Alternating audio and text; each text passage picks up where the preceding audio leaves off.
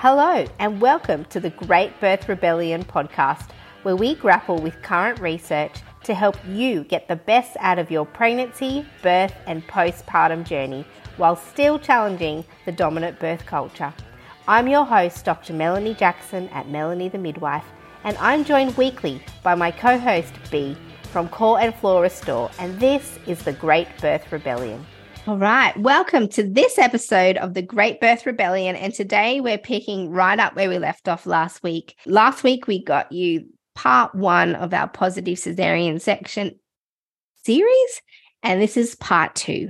And so today we're going to just kick off where we left off from last episode. So if you haven't yet heard episode 37, which is the first part of the positive Caesarean section series, do that first and then you'll understand what we're up to. All right. So B, we told them that the first thing we're going to talk about in this one was how is a Caesarean section done?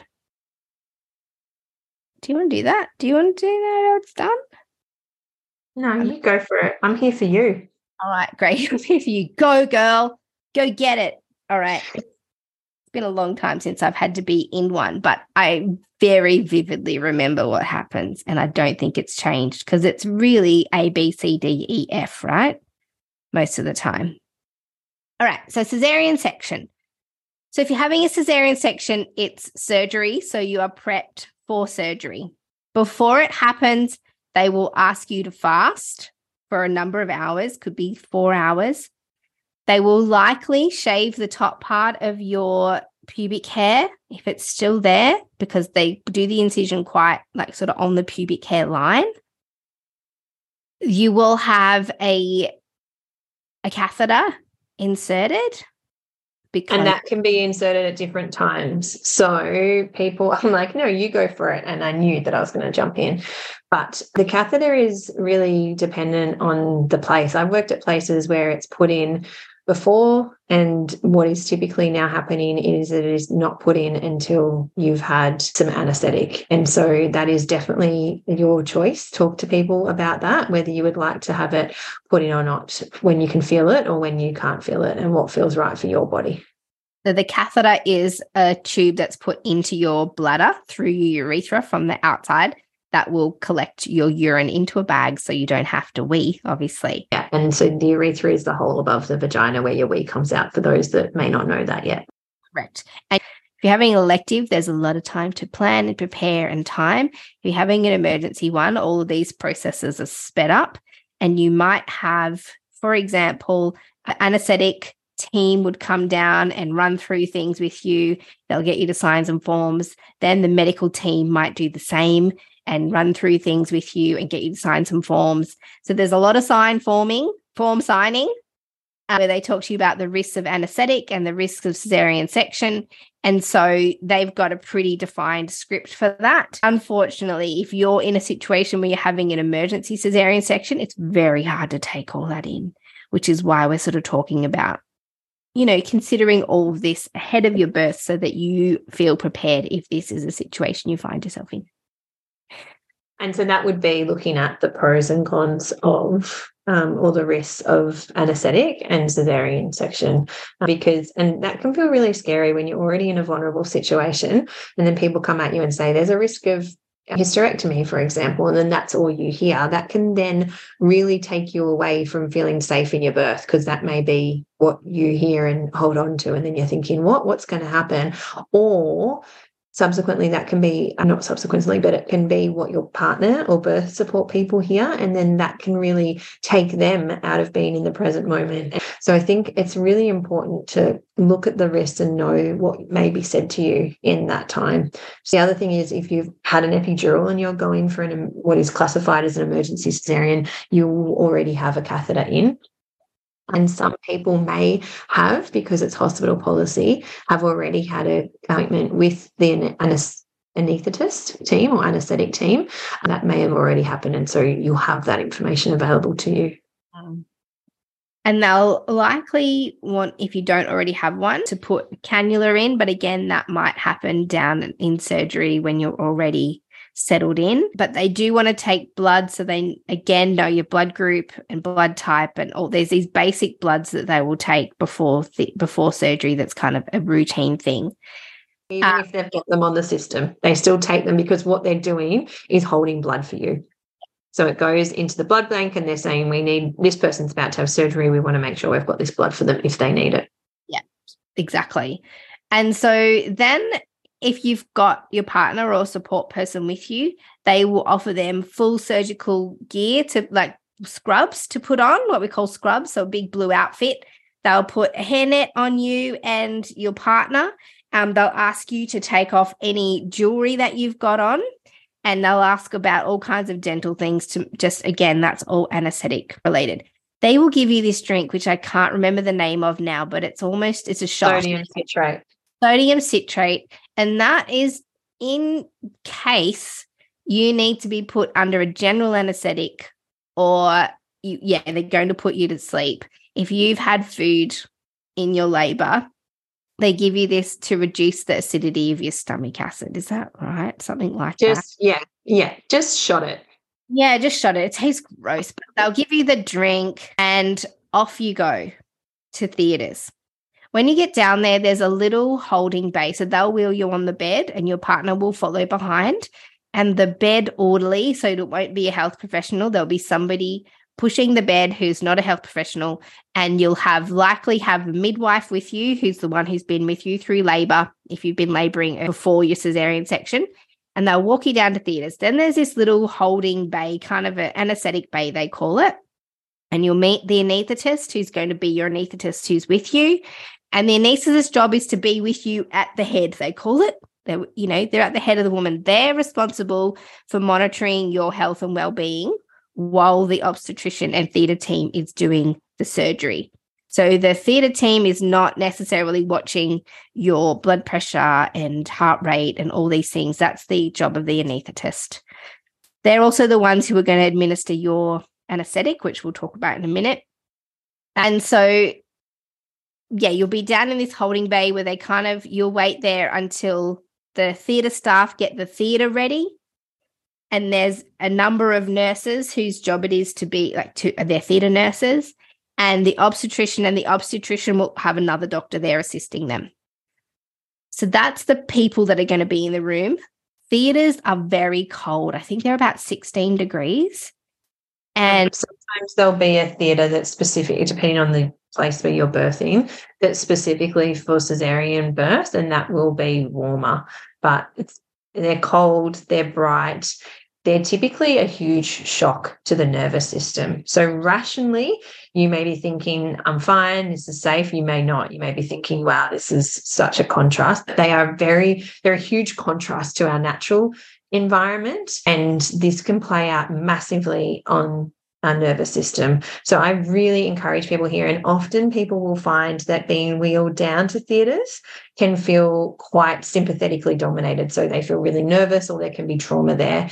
So really encourage people throughout this time to do things to help their nervous system. So whether that be wearing an eye mask, wearing headphones, listening to affirmations, or having your partner say them to you, or having something that you smell that makes you, that is a comfort thing that you can smell. And basically, my biggest tip is to diaphragmatically breathe and drop into your body. So really connecting with your body, trying to do that beautiful diaphragmatic breathing, or as well, allowing your feelings to actually be there and saying them out loud and just validating them, because all your feelings throughout any labour and birth, but just all your feelings are valid, no matter what they are, whether it's happy and excited, and knowing that your feelings can coexist. So you can feel excited and really happy, and also a little bit scared or sad, for example. And so even voicing them out loud to your support person or partner, hey, I'm feeling this, and just being heard rather than listened to fix. So, encouraging your support people to just hear what your feelings are at the time and feel your feelings. So you may need to do some body movement to shake out some of the fear, or actually drop into sadness and have a cry, for example. And if you can shift that and move your nervous system into a much better state, that can then make the actual process of birth in theatre feel a whole lot safer and more connected. Yeah, totally. So all those little journeys and stops and doors and people that you'll meet, And another thing you will encounter is at kind of every transition point between wards, there's usually someone whose job it is to check that you know what you're doing there. And so when you get to anesthetic, let's say, hi, my name's Susan, whatever her name is, or his name is, I'm Paul. And so you're here in theatres at the moment. What are you here for? And they would say, yes. I'm sorry. I'm laughing because I have a very personal experience with this. I don't have a personal experience, but my husband does. So he's only just started listening to our podcast. He's only on episode 2. So it's going to take him another 36 weeks to get here. I mean, I'd have his permission to share this because it's hilarious. It wasn't for him at the time. So he had never been to a hospital. He'd never been admitted. We'd only had home births. Actually, this was before we had our babies. And he had a procedure and he was going in and they did what you're talking about, which is called a timeout, right? So they did a timeout and the doctor said to him, what are you here for? And he started to cry because he was so scared about going into theatre. And this was when we were living in Alice Springs. So like it was all my mates, like the anaesthetist was one of our mates and some of the nurses we knew. So he was amongst friends and people he knew. But they said to him, what are you here for? And he just cried and he said, what do you mean? What am I here for? Don't you know what I'm here for? Like, shouldn't you know? Like, if you don't know what I'm here for, then we're all in trouble. And he just completely freaked out and cried. And that's why I'm laughing, because it was hilarious. So, yeah, that's what Bee's talking about, is this timeout situation where they actually want to make sure that when you arrive, you know what you're there for. And they haven't mixed anything up. They ask everybody. They're like, "Which leg is being amputated today?" So they'll ask everybody. It's a process. It's obviously been designed because there's been a series of mistakes made in the past that they've worked out. If we do this, we can limit the number of mistakes. So that when you go in and they say, "Hi, what are you here for?" It's okay to just say, I'm having a cesarean section. You don't have to give them any details. You don't have to tell them the story about how your induction didn't go as well as you thought and then you didn't dilate and so now I'm here. They're like, what are you here for? I'm having a cesarean section. Okay, is your name this? They will keep checking your name and your date of birth and they'll always ask you, have you got any allergies? Everyone will ask you the same questions. It's just multiple checkpoints. If you've got allergies, you'll have a red band on and everyone will ask you, what are you allergic to? So it's just this series of repetitive questions. So just answer the questions. They're doing it for a reason. So where are we? We're in the anesthetic bay now. Your partner will be in there with you. Now, here's where we'll talk about your anesthetic options. So when you go and have a cesarean section, you've got a few options. If you were in labor and you were laboring with an epidural, they can top up this epidural to make it effective pain relief for a cesarean section. So you'll have enough pain relief to not feel pain. You will, under an epidural, and another one that I'm going to talk to you about is spinal, feel movement and pressure. So that those sensations will still be there, but you should not feel any pain whatsoever under the impact of an epidural or spinal anesthetic. So both the spinal and epidural is pain relief administered into your spinal, into the epidural space. And so you shouldn't feel anything from kind of your boobs downwards, and they'll check that before they start. Your legs will feel numb as well, and you'll likely not be able to move them. So in that situation, you're awake and you're able to sense everything. And if you have a spinal epidural and you're awake, your partner is allowed into the theatres to be there for the cesarean. If you elect for a general anaesthetic where you're put completely to sleep and you're not awake and you're not aware, then your partners won't be able to be in the actual theatre for that process.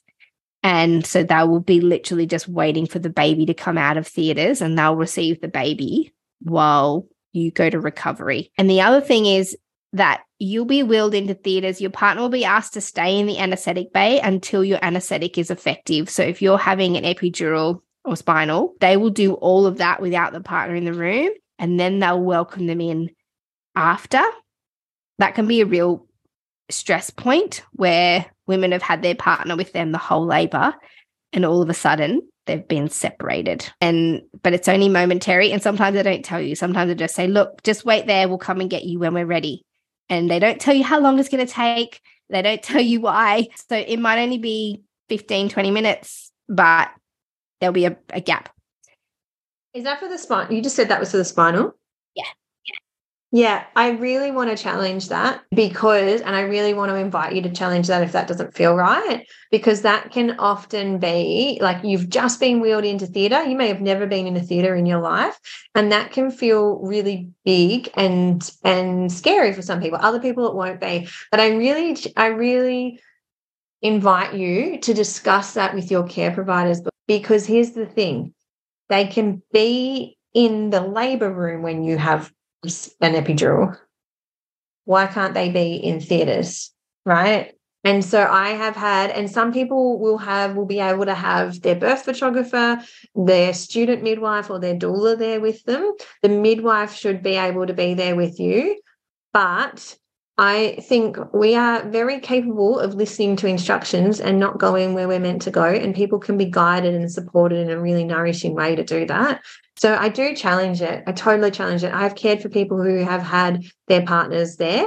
It can be possible. It really, so much of what happens in theatres is down to individual people making decisions. Why can't we do it? And as maternity care providers, we've got to ask the question, because this is a huge event in people's lives, bringing a baby into the world. It's not just a standard procedure to them, right? And when we work in theatres, it can feel very monotonous and the same things happening again and again, but these are human beings we are dealing with, and this is your birth.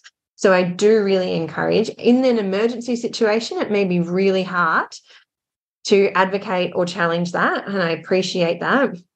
But especially if you're having an elective cesarean or you have a continuity of care provider, like talk to them beforehand. Hey, if we end up in theatre, can I have, or I want my partner with me? What can that look like? It's often down to the anaesthetist team, and there are some phenomenal anaesthetists out there that are willing to go above and beyond. Some of them are the best birth photographers I've ever come across. They get in and they take all the photos, and they're a part of the birth, and shout out to those anaesthetists doing that. Others aren't so on board, and sometimes they just need to be challenged a little bit. Yeah, I'm not saying it's right. I'm just saying here's what to expect. And challenge it is what I'm saying. Well, you can, and often it's a single person that could make a decision, or sometimes there's a procedure that they just aren't allowed to budge from. So it's not always necessarily the fault of anybody there. It's just like, look, this is the rule in this hospital, and if we break it, we can compassionately encourage them to change it. Totally. It's not about not doing this aggressively, compassionately going, hey, this is really important for me. Can we have a discussion around what it could look like instead? Yeah. So we've just moved out from the anaesthetic bay into the theatre. They will shuffle you from the bed that you were wheeled in from onto the operating table, which is quite flat and hard.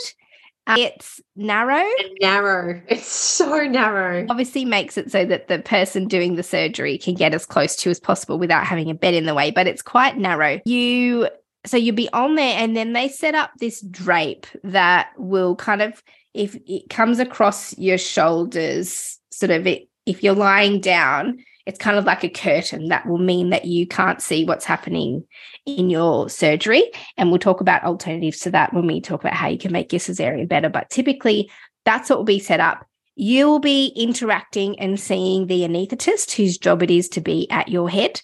And then also when your partner comes in, they will be sitting there next to you at your head. So below the drape will be your arms and your body, and there'll be a lot of action. That's where all of the clinicians and doctors and nurses are positioned.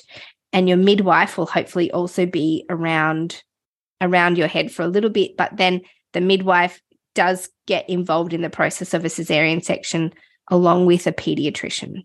So there's one of everything in the theatres. So once they've done your either spinal or epidural and you lay down and you can't feel anything, that's when they will get ready to start your cesarean section.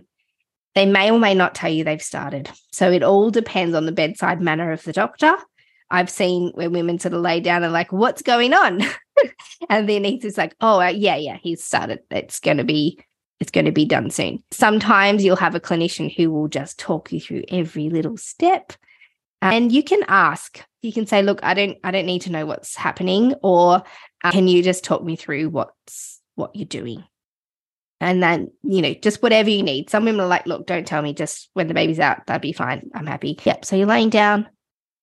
There'll be machines. You'll have a blood pressure cuff on likely as well, which is what the anaesthetist will use to keep an eye on your blood pressure.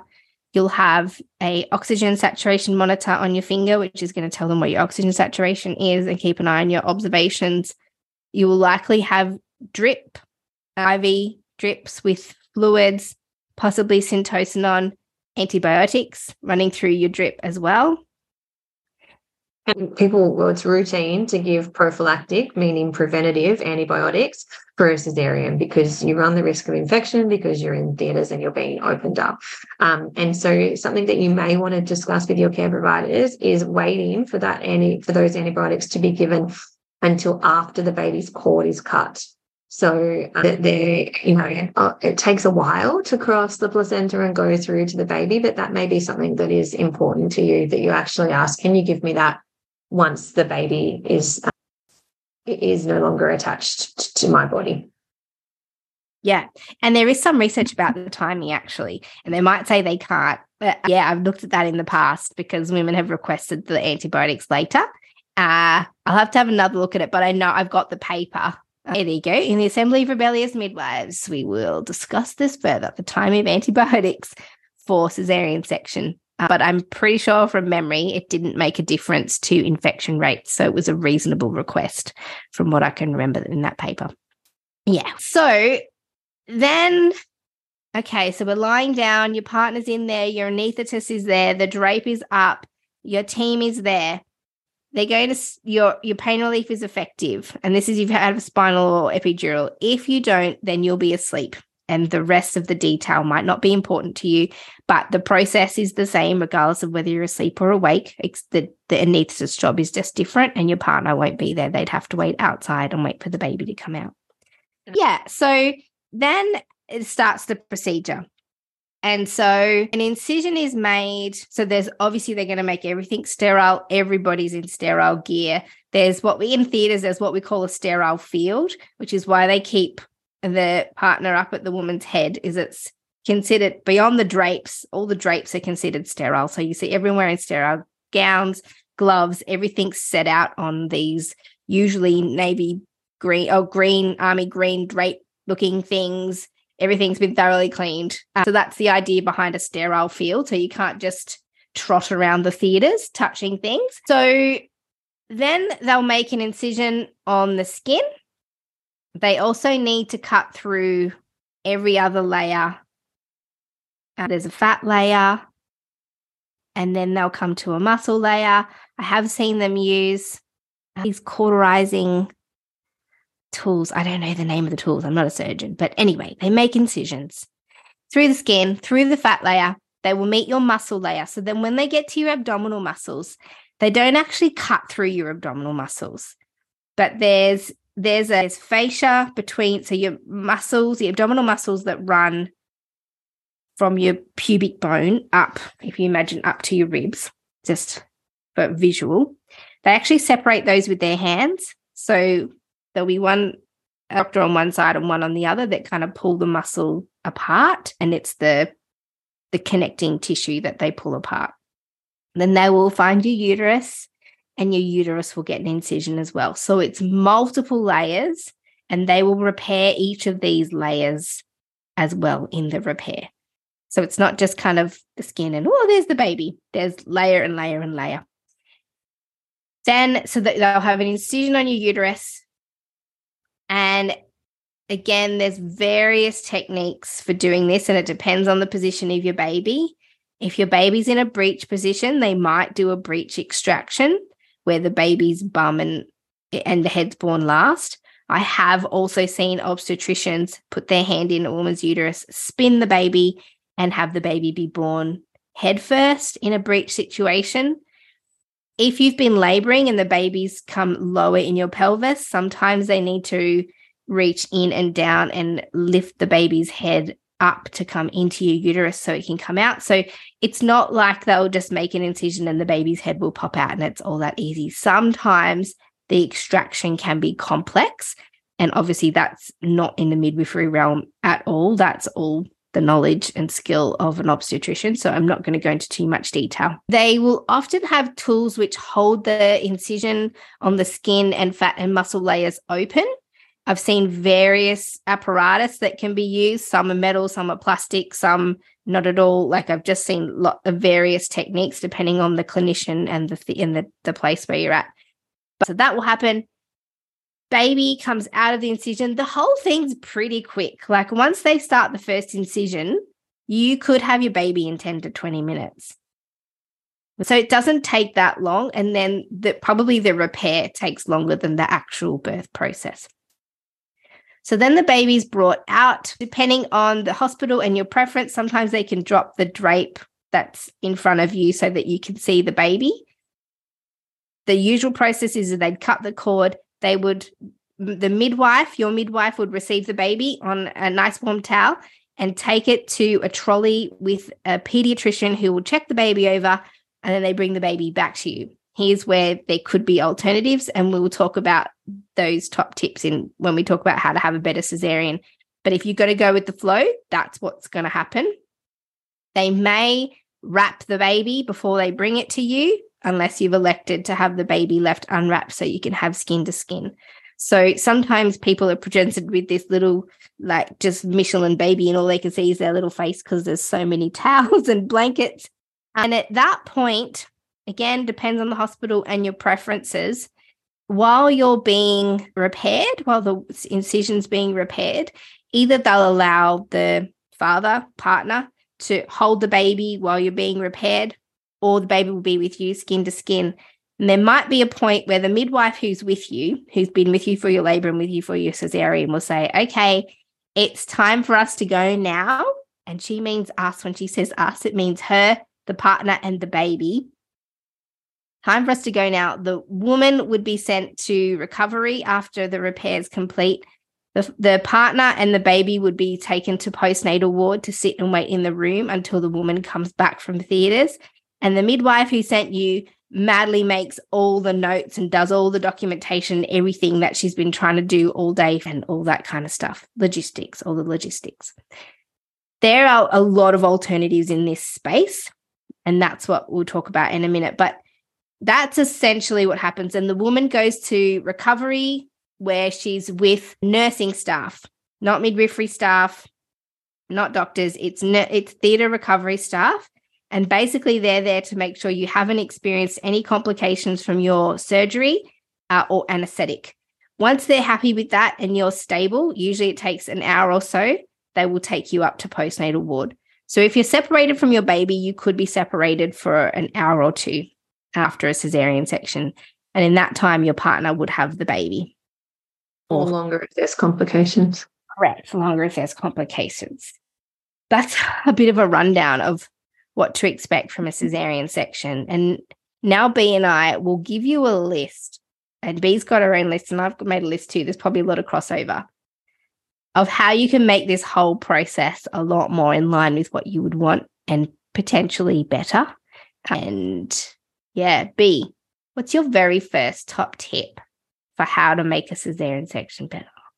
If you are choosing to elect a cesarean section, then being involved in choosing the birth date as much as possible. Obviously, sometimes the hospital that you're birthing at may only do elective cesareans on certain dates, but really encourage you to be involved in deciding that birth date and being offered some choice around it if it's possible. And also, unless medically indicated, really advocating for the closest to 40 weeks as possible, because this is linked to huge short and long-term benefits for your baby. And, as we talked with Hannah Darlin around the induction, babies are being born earlier and earlier and earlier through interventions like induction and elective cesarean. And so please, greater than 39 weeks as a minimum, the closest to 40 weeks as possible, and a date that suits you as well, that is not just care provider a benefit to the care provider, but a benefit for you and your baby. That's my first one. First tip. What have we got? Let's take it turn in turn. Let's do that. So my first tip is, if you can, so if you know you're going to have a cesarean section, or if there's time before a cesarean section, if you're having an emergency cesarean section, is to express some colostrum. If you're planning on breastfeeding your baby or giving your baby breast milk, express colostrum before your cesarean section. So if you know you have to have a cesarean section, or that's the plan, then you can start expressing colostrum from when you're term, 37 weeks. It doesn't have to be much. Like a baby's first feed could be a few mils of colostrum. The idea behind this is that it reassures you that if your baby is separated from you, or if there's a complication, that your baby's going to get colostrum and not formula if it's hungry in the interim, or if it wakes and it's unsettled. And this also can give your partner some power and make them feel less concerned that they're sitting there with a baby without its mother. And if the baby's unsettled, potentially because it wants to feed, then so it can be really comforting to your partner to know that they've got a few syringes or a few vials of colostrum that they can use. And particularly sometimes these babies are born by cesarean for a medical reason. They could experience a drop in blood sugar as a result of the reason that they were born by cesarean section. So, if you're not able to have your baby uninterrupted skin to skin, or you've had a general anesthetic for your cesarean section, then having as many sort of frozen vials or fresh vials of colostrum available will mean that your baby, their first feed is colostrum. It will ease your feelings about the possibility that your baby might get formula if it needs it. It can help make sure the baby's blood sugar is maintained. It can help with the comfort of whoever's left with the baby while they're waiting for you. And it'll mean your baby's needs are met in the interim. So you can do this even in labor. So I've had clients who it looks like maybe we might be heading towards cesarean section. And I'll often say to them, is it okay if we express some colostrum before you go to theatres? And it might only take 10, 15 minutes to get a few mils out at the time of labour, and at least you know it's there. So that's my tip. Make sure your team know where it is, because I have heard from many people where they've expressed it and then the milk got left up in labour ward or nobody knew where it was. So super important for the team to know where it is. And again, this is super important when you're birth mapping, that you do this with your partners or your birth support team, so they're fully across what your preferences are in certain situations, which is why thinking about what we don't want is actually really important. Yeah, and I think keeping the milk with the partner can be a really nice way of making sure you don't lose it, because the partner will be with the baby. Typically put it in the fridge. If you turn up to hospital in labour and you're labouring, then they will put it in a fridge and then it can be forgotten. So it's a partner's role is to know where the milk is at all times, for sure. And don't forget it at home. So this is the other thing. A lot of people actually express antenatally thinking it's going to be great, and then they go to hospital and they've forgotten the breast milk. But you can still express on the day. So you can still get enough. You can at least get a few mils to give your baby colostrum. If you forget it, go, damn it, got all that colostrum at home. That's okay. I can hand express some more while we're waiting for the cesarean. It's one of the staff members to help you as well. Yeah. So my next point was to have an epic team that you trust. And so especially if you're having an elective cesarean, you can have a doula for that, right? There are doulas that will want to support you choosing that method of birth. Or a student midwife. Student midwives, you can get private midwives that will admit to hospital, very, very limited on where you live. But again, having that epic team you trust may be that you choose to have private obstetric care because you do want an elective cesarean and you really loved your private obstetrician. And a birth photographer can be part of that team too. You can, again, that's discussing with your care provider in the place that you're birthing. But birth photographers are more and more now being accepted into theatres to be a part of that birth team.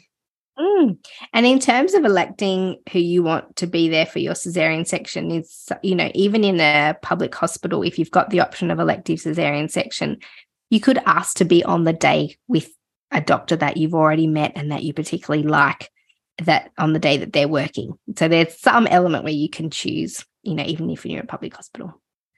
We're putting out all our biggest wishes here and totally acknowledging that you may be met with no's, or I'm sorry, that can't happen here. So just want to say that as well, because sometimes we can make it look like it can be incredibly wonderful and have all these things, and your reality may be different to that. Yeah. Okay, my next tip is about vaginal seeding. So a little bit controversial, and there's a lot of research that when I was preparing, I prepare every episode and I make all these notes, and then literally as I was getting on to the podcast with B, I was looking over my notes and went, oh my gosh, I've forgotten vaginal seeding. And I was madly searching through the research databases, and there's so much research. So I admit I haven't included stats and very good sort of evidence in the podcast, but I've got the fail-safe of the Assembly of Rebellious Midwives, and there'll be a whole section in there on vaginal seeding. So I'll give you a bit of a rundown though. So vaginal seeding, that one of the concerns with cesarean section is that the baby bypasses being born through the vagina. And when you're born through the vagina, you collect your mother's vaginal flora, which starts off your microbiome. So it gives you a start. And, the bowel flora is part of that. So you collect all this flora by exiting through your mother's vagina. So in the instance where you're having a cesarean section and your baby's born through a cesarean, then the opportunity for exposure to that is reduced. So it was about 2016, I think was the big study, but they talked about vaginal seeding. And the way this is done is you moisten. So if you work in a hospital, you'd know what all this gear is, but basically it's a little square of gauze, about 10 by 10 centimeter little fabric gauze, which are sterile. And you sort of moisten that with some sterile water. And that gets sort of bundled up into a bit of a tube and inserted into the woman's vagina about an hour before the cesarean section. And just prior to the cesarean section, you remove it, put it in a sterile specimen jar. And the idea is that it will have collected some of the vaginal flora. And when the baby's born, you can use that to swab and wipe over the baby to kind of mimic the colonization that would have happened if they were born by by vaginal birth. And so it can be a nice way of, reclaiming that, that thing that they might miss out on. So there is some research that talks about how when you do vaginal seeding and they test babies after that, they notice that the microbiome mimics that of a vaginal birth for the baby versus a baby that's not had vaginal seeding after cesarean section. But that after a year anyway, regardless of how you were born, that babies born by cesarean who haven't had vaginal seeding seem to catch up by a year, whereas the ones who have vaginal seeding are more in line with the microbiome and the cultures that I found on babies born vaginally. There are some concerns that sometimes women have pathogenic bacteria or bugs in their vagina that could be transmitted to the baby unnecessarily, where if they'd had cesarean section, they wouldn't be affected by particular bugs. So this is super individual and would really depend on why you're having a cesarean section. And if you had certain things, like if you had active genital herpes, you're having a cesarean section to avoid contact with the vagina. So obviously vaginal seeding is not for you. But I will put all of the research papers up in the Assembly of Rebellious Midwives as well. And some of them will be, if you're on the mailing list, you get access to a resource folder so you can have a look. But not many hospitals are proactive with this, and many don't have a policy. And so the staff can't do it. But if you say, I need some gauze, some sterile water and a specimen jar, and you can do this yourself. The staff will not want to do it, but it's your body and you can do this. And all of these things you can gather beforehand and do it without anybody knowing if you want to, because it's your body. The one thing I will say is if you've had antibiotics prior, though, to having the cesarean section, your microbiome will be different again. So if you can try and do this before you need to have antibiotics during your cesarean section, that would be ideal. The biggest thing that they are worried about here is GBS. The biggest what's the word? Pathogen. Yeah. And so that's what they're mostly concerned about, is that, so if you're planning for a vaginal birth and you're GBS positive, then that is something that you are potentially going to expose your baby to. And you can go back and listen to our GBS podcast on that. And that's what the research is really weighing up. Yeah, and have a look at our GBS episode if that's something that you're considering as well. But vaginal seeding is an option. That's my tip. What's your next one? My next one is actually placing the electrodes on your back. So you have electrodes placed on you. Think about, like, anytime you've ever seen someone in a theatre and they have those sticky patches with the little button. You can ask to have them placed on your back, because that will allow for a much easier and nicer skin-to-skin contact for you and your babe. Good tip. Yeah, I didn't think that one. My next tip is elect to stay awake instead of go under general. I just think and this will depend on your emotional and mental state as well. Some people need to completely disconnect from the process, and that's something that will be something for you to decide. But if you feel safe and comfortable, then staying awake by use of an epidural or spinal anesthetic instead of a general will make that early postpartum period less, disrupted. And you've got more of an option to breastfeed your baby early if you're planning on breastfeeding, to do skin to skin, to not be separated from your baby, to be alert when you finally do meet your baby. So yeah, that's my top tip. And so this is something that some people will really want to do and others won't. But I just want to offer it out there, is actually taking a moment to honor your body, especially your womb and all that it's done. This may be something that you just do internally. This may be something that you say, can you tell me just before you're about to cut so I can have a pause and a moment with myself or a moment with my support people?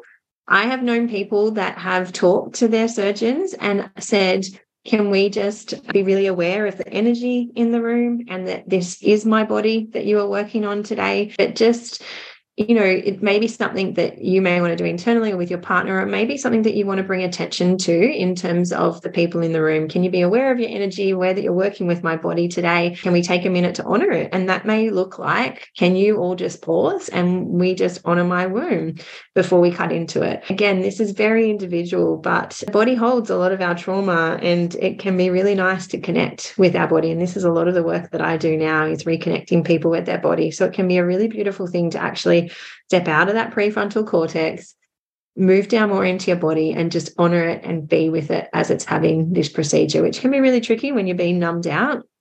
And so maybe it's super important to have that. I wanted to highlight it because I've had some people recently do it, and it's really added to the positivity around their birth experience, bringing that ownership and empowerment back to them. Yeah, and something that could easily be done. Okay, my next tip is to request that the baby's brought to you before it goes to the pediatrician. If the baby comes out and appears to be in good condition, and an obstetrician and midwife can determine this at almost first glance, if your baby's in good condition, ask that it doesn't go to the pediatrician first, that it comes straight to you, skin to skin, not all wrapped up. And so to facilitate this, when you're getting ready for your cesarean section, instead of putting your gown on with the opening at the back, put your gown on with the opening at the front. And that will mean that you can open the gown up and put the baby skin to skin and close the gown back over the baby if you want to. Another way that people do this is they'll leave one arm out and one arm in the gown if it's back to front, but you can put both arms in and just have the front open. That'll facilitate skin to skin. And continuing from that is you can ask for what we call continuous skin to skin, where the baby's not removed from you and that it actually stays on your body all the way from the cesarean section, all the way through to recovery, and all the way through to postnatal. So your partner doesn't take the baby and the partner comes with you the whole way. So all three of you aren't separated. This is a little bit of a logistical thing. So if you're having an elective cesarean section, many hospitals have what they call the skin-to-skin midwife, whose job it is to follow you all through that whole journey, and with the purpose of facilitating the baby skin-to-skin.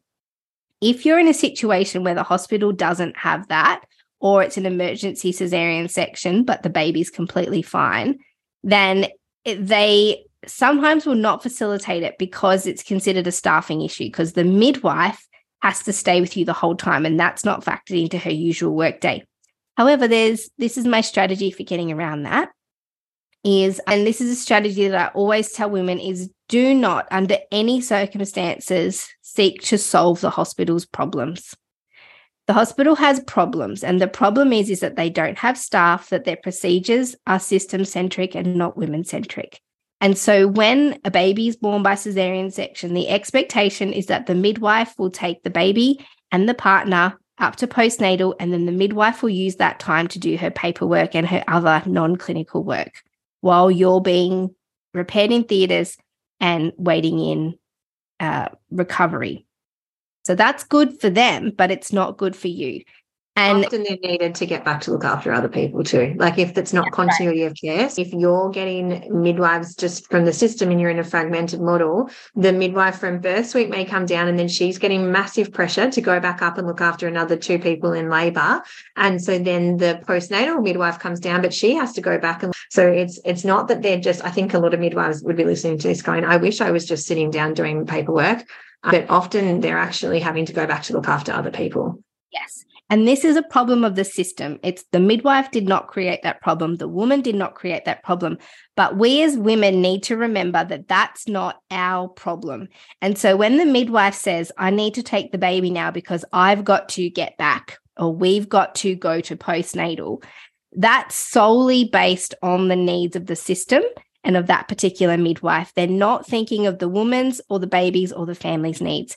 And so now this is your opportunity to take ownership of your baby, because that baby's yours. So when they say something like, hey, we need to take the baby now, you could ask, is the baby currently in danger? Does this baby need to be checked by a pediatrician or to have some kind of treatment?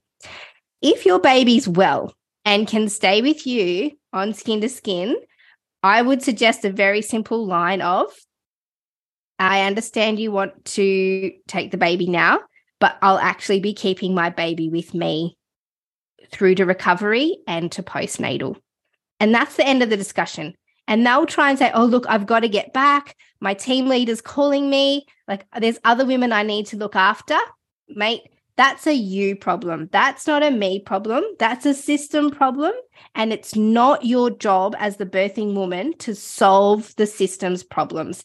The reason why this is allowed to continue is that women feel bad. We go, oh, wow, yeah, that really sucks for you that you've got this heavy workload and that you've got to go back to another woman. Let me allow that to happen by following the procedure that facilitates this kind of action.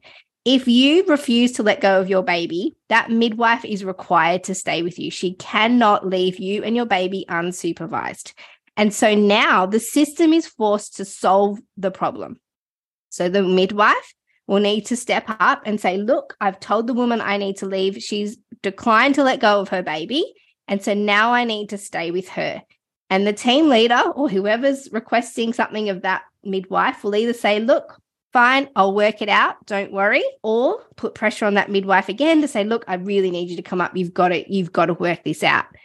So the woman has to stay strong to say, no, this is my baby. The baby's well. I'm taking this baby through to recovery.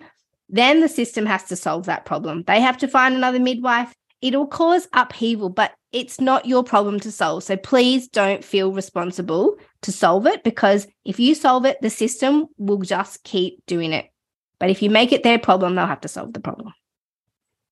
And I think as anyone that tries to separate a mother and baby, we really have to think about why we're doing that and is it necessary? Because when you rob a mother and baby of those vital minutes and hours together, nothing gets that back. This person has just carried their child with them their entire life, and that child has only known their mother's body and voice and sound and other people's sounds, obviously like the partner and stuff. But biologically, we are programmed and designed to be with our babies, and there is nothing more unnatural. There is no bigger unnatural feeling than being separated from your baby. Yeah, I know midwives don't want to, but they're in a situation where they feel like they have to. And that's our job, to start challenging in our workplace what goes on.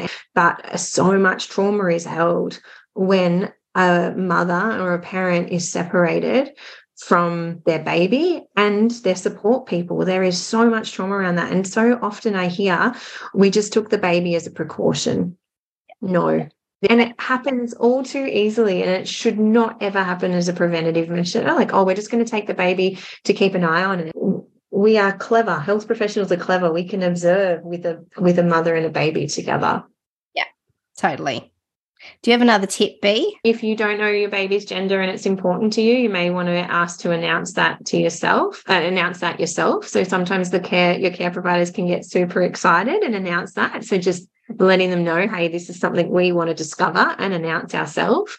And again, continuing with lots of eye-to-eye contact and chatting with your babe. I think sometimes it can feel a bit like, we don't just want to have this intimate conversation with our baby because people are around, but I really encourage you to do what feels right. And just with the skin to skin, it really does depend where the baby is placed on you to how comfortable that feels. Some people don't feel comfortable with skin to skin because it feels like their baby's on their neck.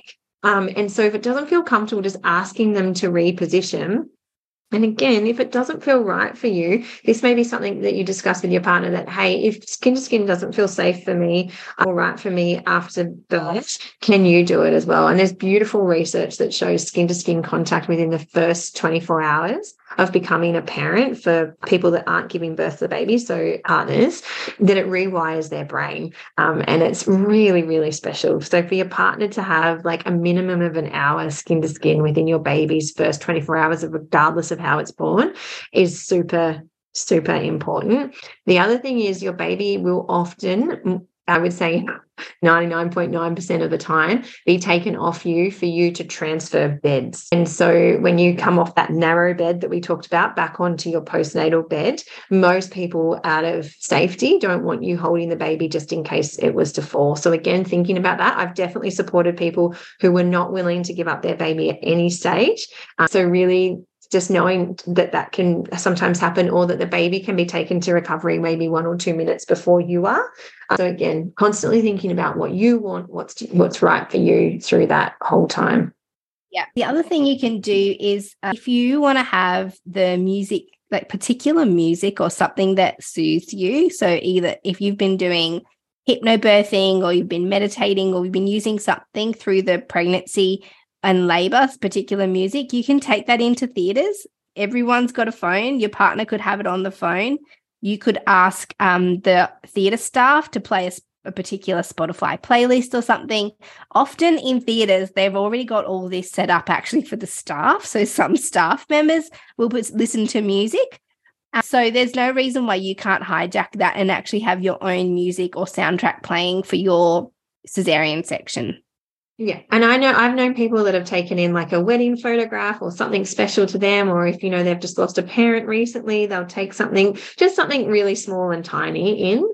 The other thing with the skin to skin is really putting on your birth note that you want to wait for all the weights and measurements. So if it's healthy and you're happy for people to look over, asking for things like that to, and again, this is a system issue because they just want to get it done so they can do the paperwork and register the baby and all the rest of it, but asking until you're there or for it to be done next to you. The other thing is, if the baby is taken to the resuscitator and it's needed to, some theatres will have cameras that you can watch so you can actually see what's going on. They'll have a big TV screen. If they don't, asking, and I always made sure that the resuscitator was in view as much as possible, because sometimes it's tricky, especially if the theatre is small, but making sure that the person who's given birth can actually see the resuscitator.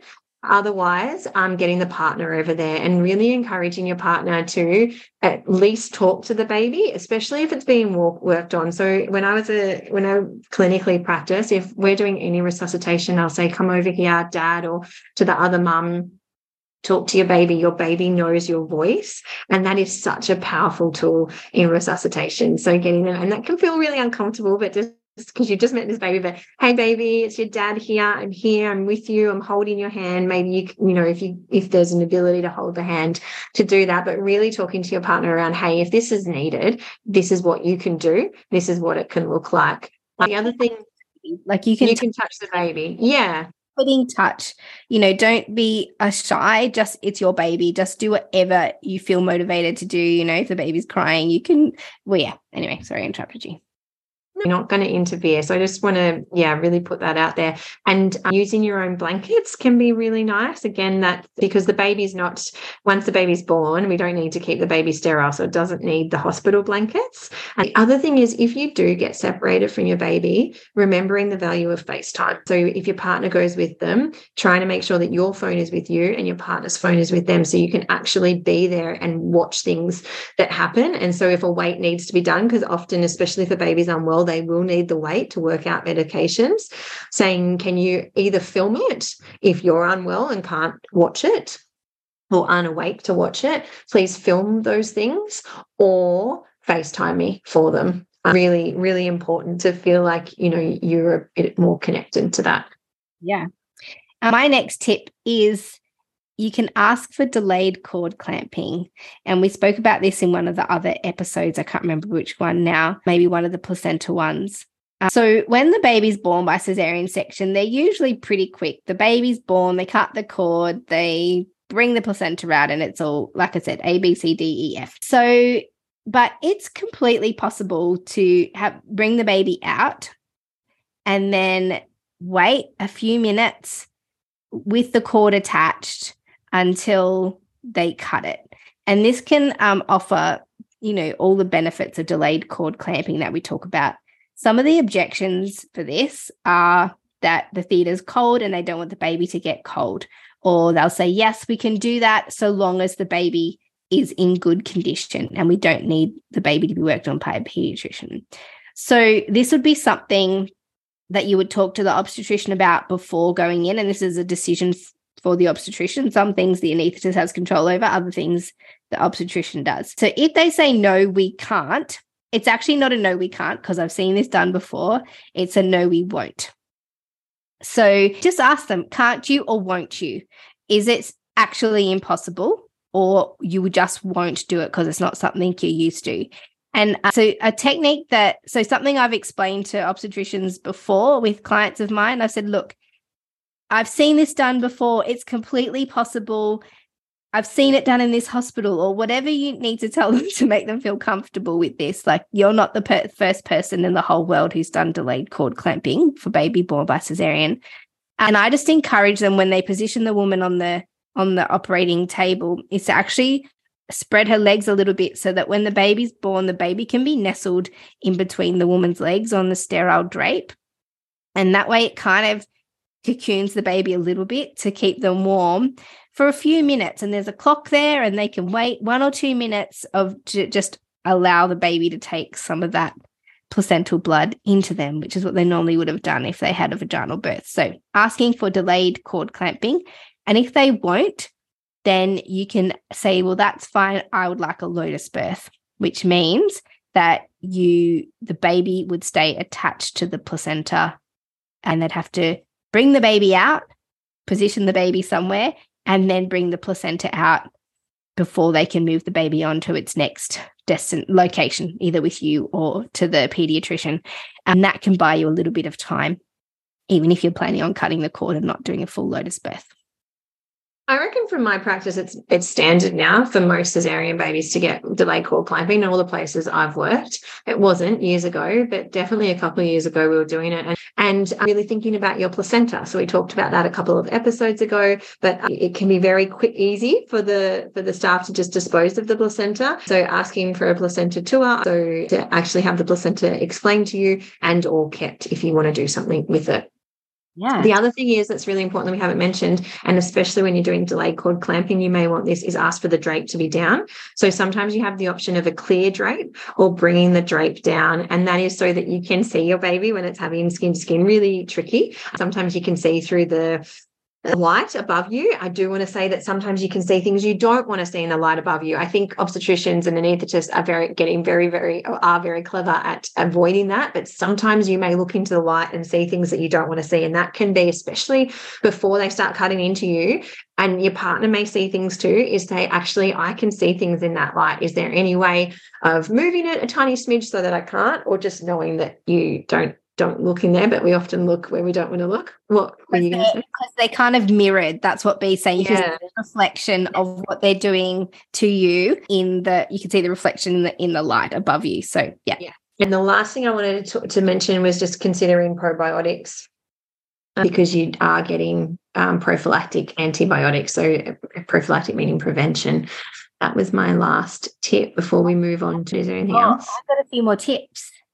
So a few tips that you can document the process with photos. So if you want photos, like B said earlier, a lot of theatres are allowing birth photographers, but iPhones are great these days.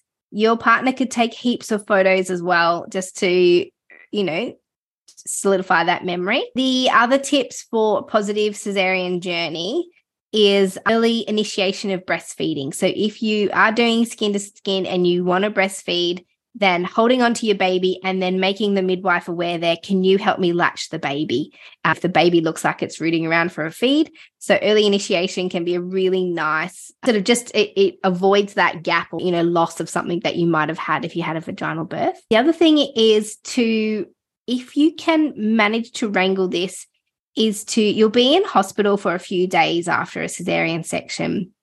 It can make all the difference to have your partner stay 24/7 with you after a Caesarean section. Some public hospitals don't have the ability to facilitate this. If you're in a private hospital, it's a lot easier. But if you can somehow work out how to keep your partner with you for your entire stay in hospital, that's going to make your postnatal experience much more positive. And my final tip for a positive Caesarean section is to take the pain relief that they're offering you. It could be my particular clientele, but I've seen women feel reluctant to take too much medication after having had a Caesarean section, and they'll often decline the pain relief options through fear of what it's going to do with their breast milk and for their state of consciousness. But can I just suggest that you stay on top of your pain and don't tolerate discomfort after having had a Caesarean section? Your postnatal journey in pain is possibly worse than the medication that you might need to keep on top of the pain. And pain is an interesting thing. There are whole teams involved in managing pain. Once you've got pain under control, it's easy to keep under control with maintenance of medication. But if your pain gets out of control, it's very hard to re-wrangle it into a state where you feel comfortable. So the idea is, even if you feel okay and the pain's not too bad, to maintain your pain relief schedule and not try and get off it too early. And this is huge, because this all comes into the imprint of what we believe a mother is, and that we have to put our child's needs before ours. But if we are doing that, then we're not actually being the best version of ourselves. And, it is much easier to care for another human when you are pain-free. And actually what you are doing is placing a huge hindrance on your recovery. And also, you're not the best version of yourself. And so you're not able to care for and look after your baby. You have to come first in motherhood. And so the start of your motherhood journey can often really reflect what your imprints are around what is a good, and I'm doing in inverted commas there, mother. And we have to look after ourselves first. And many of us have learnt that the hard way. Hopefully, if you are pregnant with your first baby, you will hear us today and go ahead with that. And the other thing there is obviously really thinking about your postnatal period and recovery, and having support in there. So a postpartum doula or friends and family that can do things. And there's one more thing, and this is, if you heard my interview with Dr. Sarah Buckley, in a previous episodes, we talked about filling hormonal gaps. So there are hormonal gaps that get left if you haven't been through the full process of physiological labor, which is hormonally governed. There'll be hormonal gaps in the oxytocin process and all these things. And I just want to reassure you that Sarah Buckley talks about how we can fill the hormonal gaps that maybe got missed by the loss of a physiological vaginal birth. And the two things that can fill hormonal gaps and help babies and parents to catch up is extended skin-to-skin opportunities. So for days and days and weeks and weeks and weeks after the birth, to just prioritize skin-to-skin with your baby, with any parent, and breastfeeding. So these are the two things that are scientifically have determined to be able to help fill the hormonal oxytocin gaps that occur by not having the full physiological vaginal birth experience. So I just want to reassure you that even if you missed out on that journey, there is the opportunity to fill hormonal gaps with those two strategies. Yeah, I think really highlighting that for everyone, skin to skin isn't something that just had to happen at birth. It's such an incredible way to be with your baby. The more skin to skin, the better. Awesome. All right. So me and B have got... Here's the real what happens in birth. At the start of last episode, we weren't sure if this was going to be one episode or 2 episodes. And now it's taken a turn that labour and birth often does. And it's actually going to be a 3-part series. But this was a lot longer labour and birth than we had anticipated or prepped for. But we've realised we need 3 episodes to cover this, because maternal assisted caesarean, whilst there is not much research on it, we do think at this point it needs its own episode. Yes. So me and B have been slowly working through the preparation that I did and all of the work that went into planning. But it turns out what I thought would be maybe a 1, maybe a 2-part episode is now going to be a 3-part series on positive cesarean section. So B and I are going to wrap it up today. So the next episode in this series is going to be me speaking to Natalie Elphinstone, who is an obstetrician here in Australia who assists women to have what we call maternal assisted cesarean sections. So I will walk you through what that is, and I'll chat with her about the process. And I will see you in the episode after that. Amazing. Bye, B. Thanks for being here. Yes. Thanks for listening with us today. Don't forget to subscribe to our podcast on your favourite podcast platform and join our mailing list at melaniethemidwife.com. Mel sends out weekly emails with access to all the evidence we use in this podcast. You can find out more about Mel at melaniethemidwife.com and find out more about me, B, at coreandfloor.com.au. We can't wait to bring you next week's episode of The Great Birth Rebellion. Yeah! Yeah! All right.